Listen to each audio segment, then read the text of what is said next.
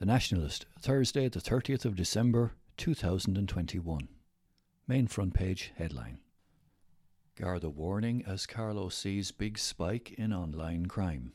Article by Michael Tracy. A big rise in fraud and economic crime in Carlow has been driven by online and mobile scammers. The biggest increase in any crime in Carlow this year was in the fraud and economic crime category. At a recent meeting of Carlow Joint Policing Committee, Superintendent Aidan Brennan revealed that so far this year 101 offences have been recorded, compared with 61 during the same period last year. He said the news would not be a surprise to many. The scourge of emails, texts, phone calls telling you that you have packages to collect. Superintendent Brennan said Gardaí have been carrying out an information programme warning people not to disclose information to suspicious calls or texts. Banks have also highlighted that they will never ask for details by text, email or phone. Sadly, people are victim of these types of crimes, the superintendent said. They can be lucrative, so we ask people to be alert. Fianna Fáil councillor John MacDonald revealed that he had been a victim himself recently. It's very easy to get caught. I got a simple text message from Bank of Ireland that there was suspicious activity in my account. Without thinking, I clicked on the link without entering any numbers and they were able to relieve me of funds from my bank account. Thankfully, I contacted the bank and they reimbursed me. Superintendent Brennan warned, "It's nameless people on automated systems. I got 2 messages today myself that I had a package from Amazon waiting for me. We really just have to educate communities. Do not engage with any online transactions like that. It's most likely a fraudster." Councillor Fintan Phelan wondered whether Irish mobile providers could help. These numbers are indistinguishable from regular phone calls. Where are people getting these numbers from? Surely something can be done nationally. Superintendent Brennan said mobile companies have been canvassed to develop a blocker or identifier of these scam calls. "I believe scammers are using some type of algorithm that copies the number they are trying to ring. I got a call from a number that was very similar to my own." He added, "Something has to be done about it. It's the new type of crime we are dealing with." Councillor Arthur MacDonald said that calls were coming from outside Ireland and he wondered about prosecutions. "I think a lot of them are from Eastern Bloc countries," he stated.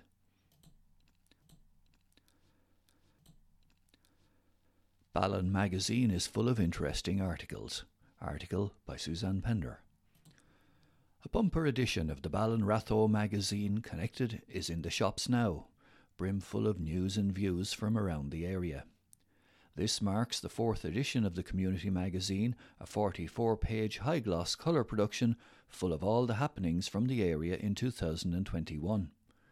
Produced by Breda MacDonald and Fidelma Joyce with an introduction by Father James O'Connell, the magazine features reports from local GAA clubs, community games, athletics and rounders, with articles highlighting some great successes, including national medals won by local children in various community games competitions, and of course, the Women's FAI Cup medal won by Kate MacDonald.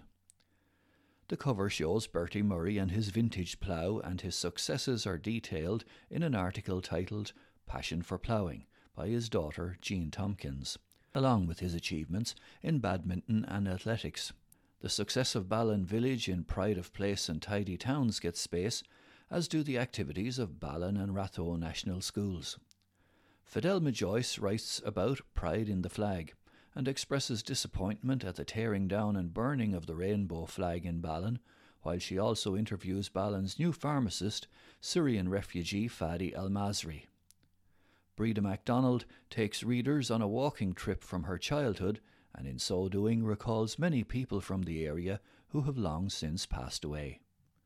Other contributors are Cathy Reddy, Jim Hogan, Thomas Brophy, Peter Scully, Shauna Downey, Maura George, Michael Dawson, Mark O'Byrne, Tommy Kerwin, the Smithers family, Bernie Mullins, Ronan Brown, Mary Jordan, Mary Stratton Ryan, Aoife Carroll, John Donoghue, Linda Kenny, Niamh Doyle, Vanessa Dowling, Des MacDonald, Carmel Maloney, John Kelly, Emma Byrne, Podrick Lawler, Alan Ramsbottom, Paddy Brown, Olive O'Byrne, Shona Nugent and Michael Martin. The inside of the back cover is written by Father O'Connell and is, well, judge for yourself. The magazine costs just €5 and is on sale in all the shops in Ballin, at Joe O'Toole's in Tullow, and from Ann O'Connor in Ratho or Breda MacDonald, Graigalug. Lecture explored grim records of Carlow Jail. Article by Michael Tracy. Carlow's grim history was explored in a recent history talk when surviving jail records and the infrastructure of the former prison were discussed. Christopher Power from Carlow Library gave a presentation in the Seven Oaks Hotel to Carlow History and Archaeology Society on the prison where Carlow Shopping Centre is now located. The county is particularly fortunate that rarely seen records from some of the most extraordinary periods in Irish history have survived. They form a fascinating, accessible collection of material containing detailed accounts of ordinary people's lives. During the lecture, documents outlining the misery and desperation of crimes committed in rural and urban Carlow were described in detail. Harrowing records of deportation and hard labour, commonplace punishments, were recounted. Reference was also made to more serious crimes, which invariably resulted in worse punishment. Desperate, homeless and mentally unwell citizens faced the full rigours of the law and the harshest of sentences, and were subjected to unknown misery. Familiar family names from across the county signified the real people living through terrible times. The 1798 rebellion and individuals associated with that period were discussed.